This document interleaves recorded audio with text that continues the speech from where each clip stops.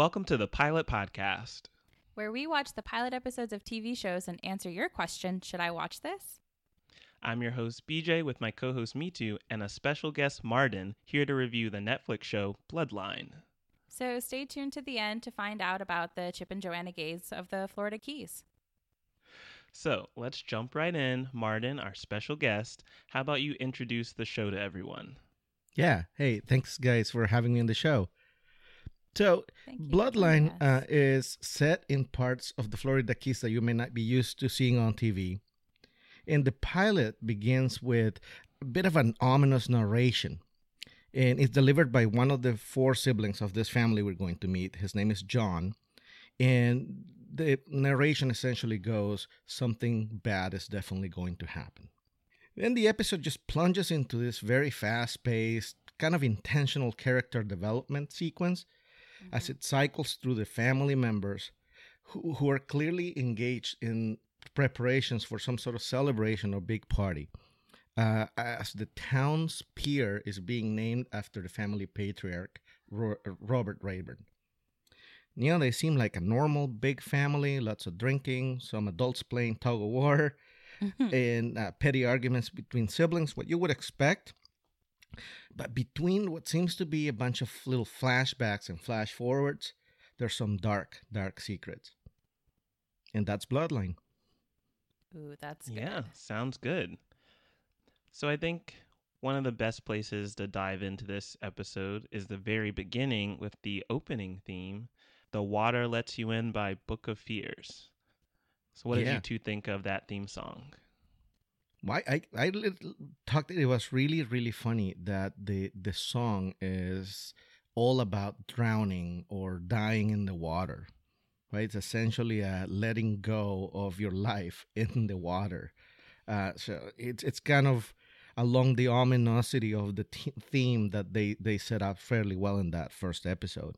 Yeah, it's kind of like a heavy-handed foreshadowing, but it seems as though this show is structured similarly to How to Get Away with Murder, where you know what the big thing is that happens in the arc of these characters, and now we're just trying to see what led up to that. Because I think 8 minutes in or something, maybe 10 minutes in, I was trying to look through my text to BJ of like, is this happening? Or so I think around 8 to 10 minutes into the show, when I was freaking out about it, is when we find out, you know, something big happens to this family. And so the water is a big part of that.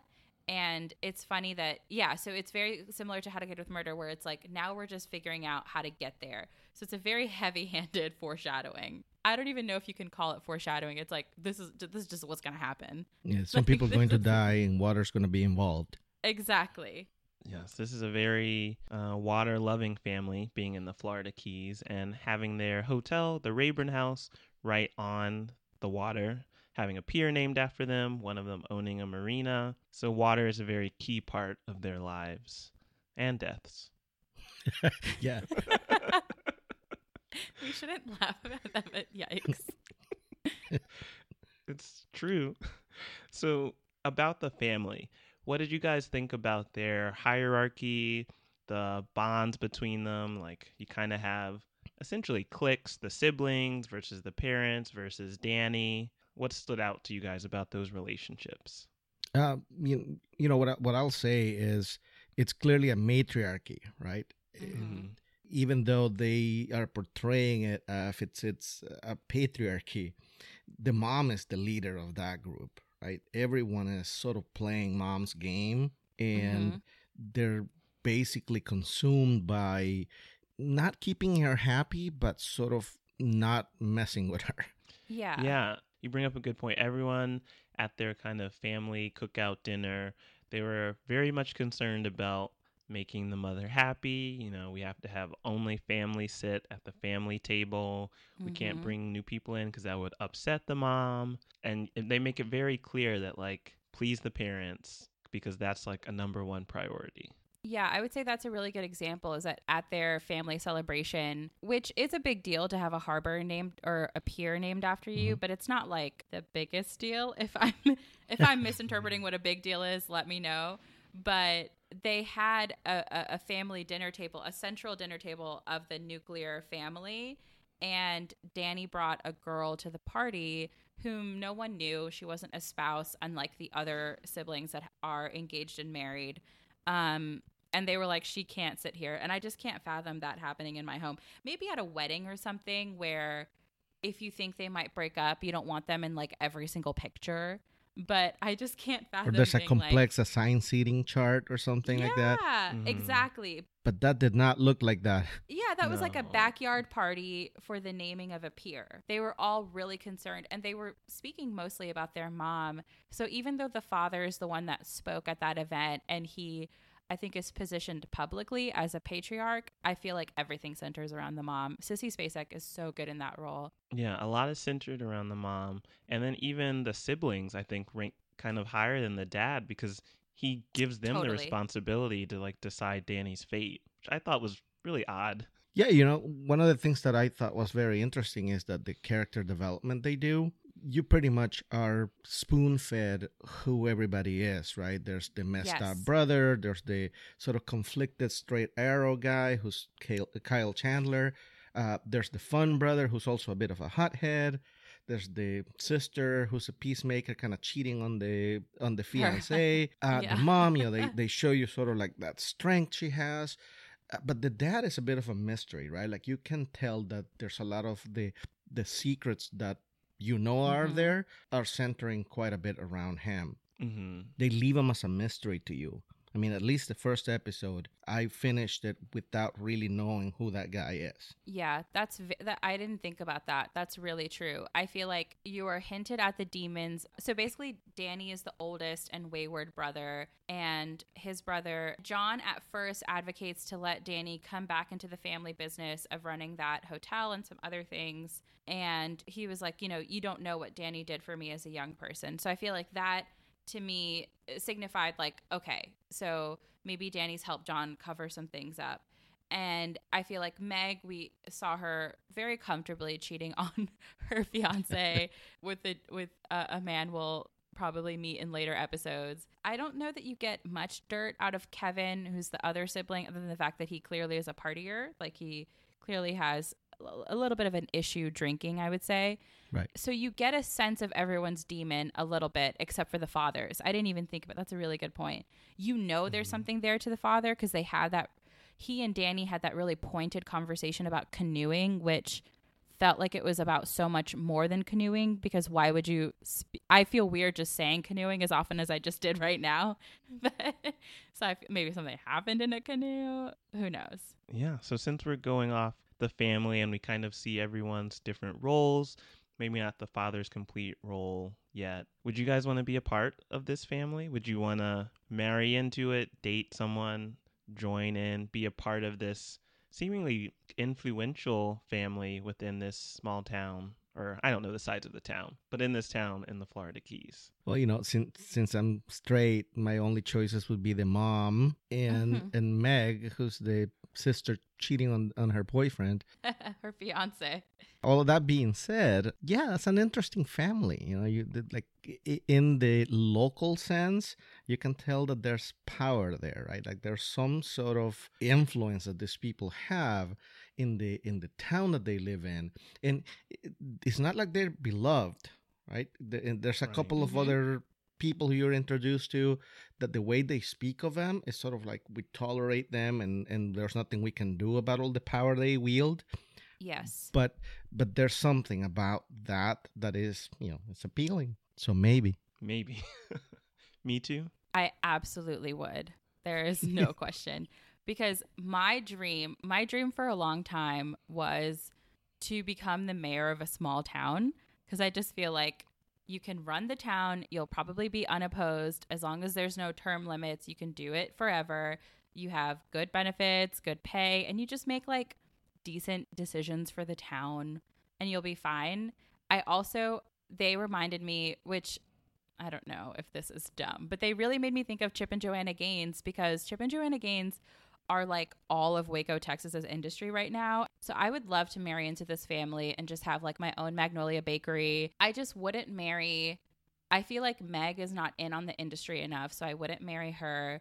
And I wouldn't marry the older brother because he like bores me. John is kind of boring. He's a sheriff. In my heart of hearts, I'd like to think I could marry Sissy Spacek's character, but like the matriarch of the family, but I think it would be too much pressure and I can't handle that kind of pressure. So I would have to marry Kevin.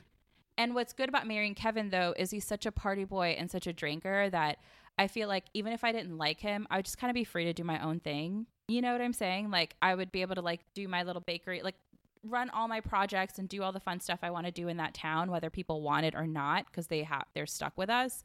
I just feel like Kevin would let me do whatever he wants as long as I never forget to buy his beer at the grocery store. That sounds like enabling. Yeah. That's I mean, dark. if you forget, we kind of know what might happen to you, especially since you're not blood. Yeah, I'm not blood. There definitely is a pressure in that family, I bet, that the in-laws or the people that are married in feel a lot. Well, I think you were talking about the potential being murdered. Yeah. Yeah, so that's why I'm saying no to marrying into this family. you, you two are willing to take a risk. Self-preservation. Exactly. Like, one, my options are Sally or Meg. Not really interested in either one. And two, like Sally's Me Too was saying before, we're seeing kind of flash forwards to the end of this story. And that could be me if I make the wrong mistake. Even if you're related by blood, they can turn on you. So I'm going to take care of myself and stay out of the Rayburn family. And say no to the Rayburns. In this hypothetical scenario, my answer changes if I'm a woman of color, too. Because if I'm still the Black woman I am today, then actually, no, because maybe for my safety, I would marry that family because that did not look like a place that was safe for people of color. That may be the wise move then. Yeah. For us people of color, right? And maybe let's Yeah. just get some protection around us That's true. in the Florida Keys. Also, they called Tallahassee Yankee Town. They said Meg got her law degree as a Yankee in Tallahassee. And when Tallahassee is a Yankee to you, I probably shouldn't be there. And Orlando is cold? That's too Yeah. cold? Yeah, that was What too is cold. this? No. So, yeah, I guess maybe I would marry into that family out of safety. That's a good point, because it's unfortunate that Florida Keys, such a beautiful area, could have such a dark side to it. Like, you Yeah. only think about the vacation aspect to the Florida Keys, but then you're like, maybe the people who live here aren't that great. Yeah, the Yeah. swampy people. It looks like Floribama Shore, but in the Florida Keys. No comment on Floribama Shore. It's such a good reality show.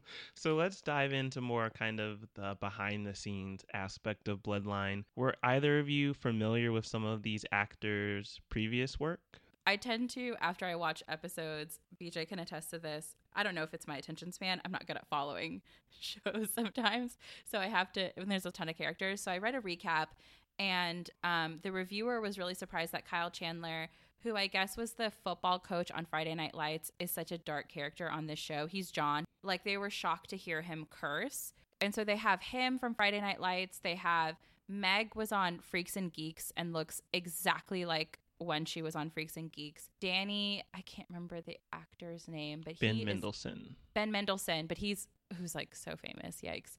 And he was in like Star Wars. He's going to be in Captain Marvel next year. Right. Yeah, it's like a really star-studded cast. And then apparently they later introduce Chloe Sevigny and John Leguizamo. So it's a star-studded cast. Yeah, there's a lot of really good people in it. And I mean, Yeah.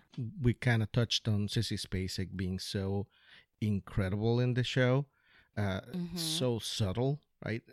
What I love Yes. about her character is that if you flip to that script, she probably has like 3 lines on it. And they're like, come on, everybody, let's have dinner. And yet she conveys all that power we were just talking about as a matriarch, right? So it's acting.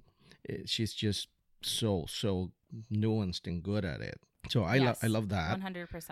I like the recycle of Kyle Chandler. I always like that whenever they take somebody who's beloved for being nice and straight arrow and they make him conflicted.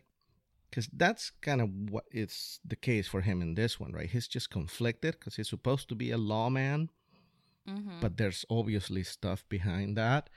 So I like that kind of recycling of characters or character perceptions. That's always, it tells you somebody thought about it. Yeah, it was also interesting for me to see Ben Mendelsohn in the role of Danny. So I didn't actually realize it was him until after I saw it. And I was like, I'm very used to seeing you as this like very aristocratic villain in Mm-hmm. Star Wars, and then seeing him as this like businessman villain in Ready Player One, and now he's this like down and out drug user, black sheep of the family, and it's like I'm impressed. He has a lot more range than I probably gave him credit for, which is a little bit of a shame because he is a very busy actor, so he clearly has skill. Yeah, he clearly is like he's like the Terry Crews of big movies. Because what I love about Terry Crews is I don't think that man has said no to a role. I feel like He does works a lot. everything. That man works. That's how you stay in Hollywood. Take all the jobs you can. Yeah. Sometimes it backfires, though, right? Yeah. Yeah. Well, you know, the only thing, the other thing about the cast, I always look at the directors, and that's sort of like a geeky thing I do. I look at who directed something, and in my mind, I'm able to build up a little bit of a database of directing styles and whatnot. Because, Mm-hmm. directing is project management. It's glorified project management, right? It's telling a story with certain amount of resources in a particular way. And if you were to just look at the episode by itself, the directing is not great. It's a relatively easy thing to deliver, right? It's just a build-up of a party, character development, and whatnot. But the transitions are a little jerky, and there's some stuff that drags on, right? I think that there's some stuff that we could have done without 6 minutes of tug of war, right? And Yes. and that's true. the thing. So I went and looked, and the director, it's not somebody I'm super familiar with. His name is Johan Rank. Under his belt, he has a couple of Breaking Bad episodes and a documentary about Bowie. I mean, that's sort of the extent of his. So it's interesting, right, that you grab a star-studded group of people and then hand that valuable group of resources to a guy who directed a couple of Breaking Bad episodes.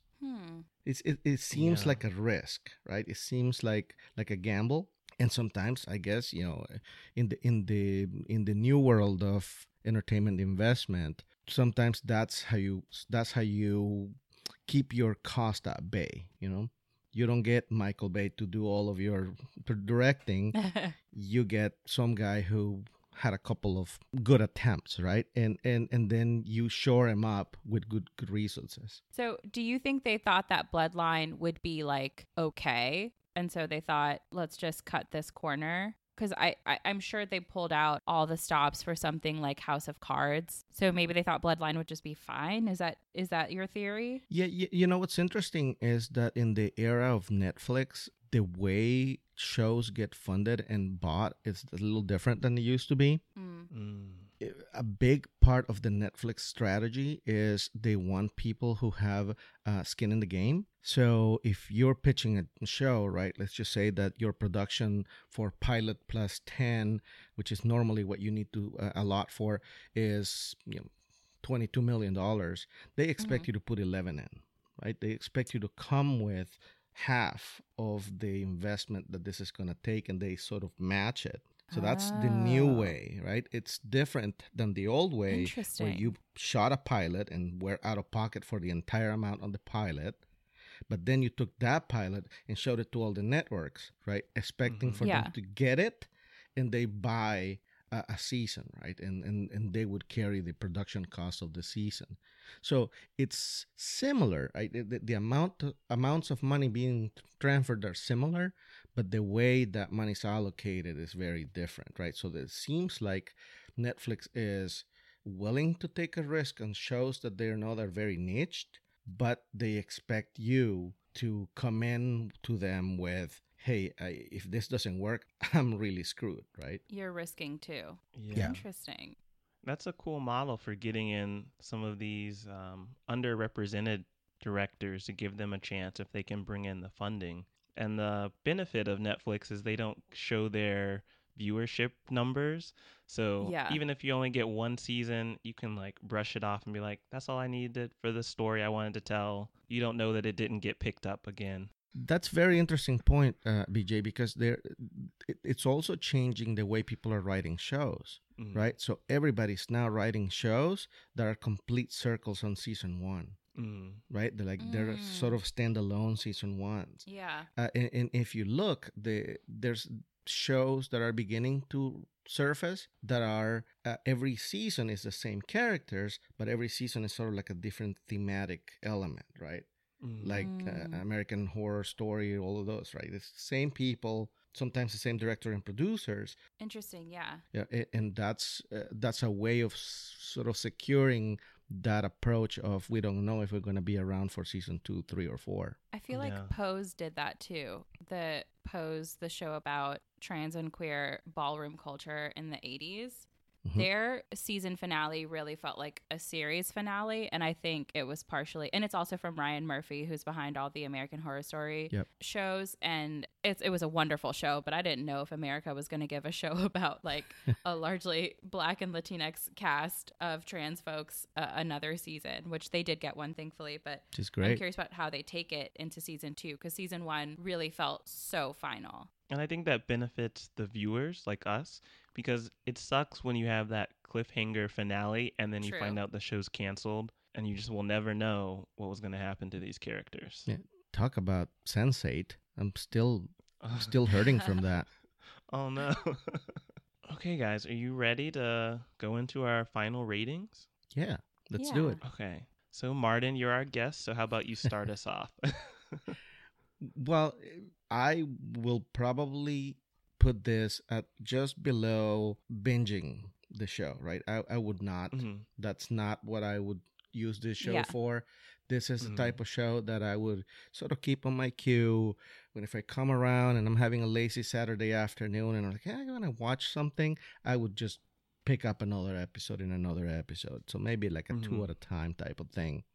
I would watch it. I would complete it, but it's not something I will rush to binge tonight. Okay. Right. Yeah, I would probably put it towards the casually way more than the seriously for sure. Got it.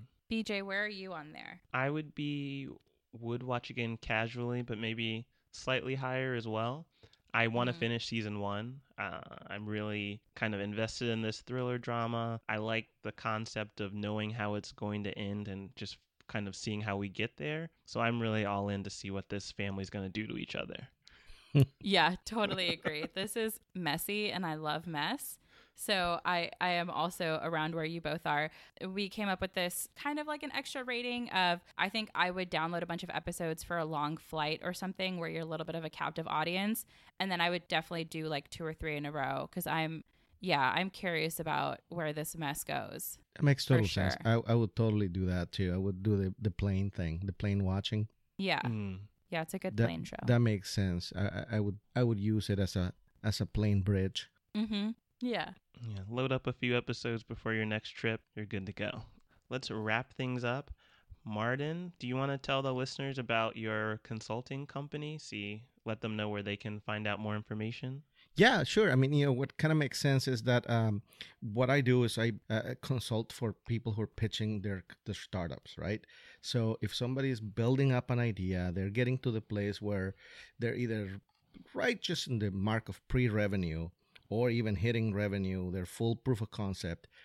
What they're going to be needing is a strategy to pitch, right? And that's what I help them do. I help them build a good strategy to pitch.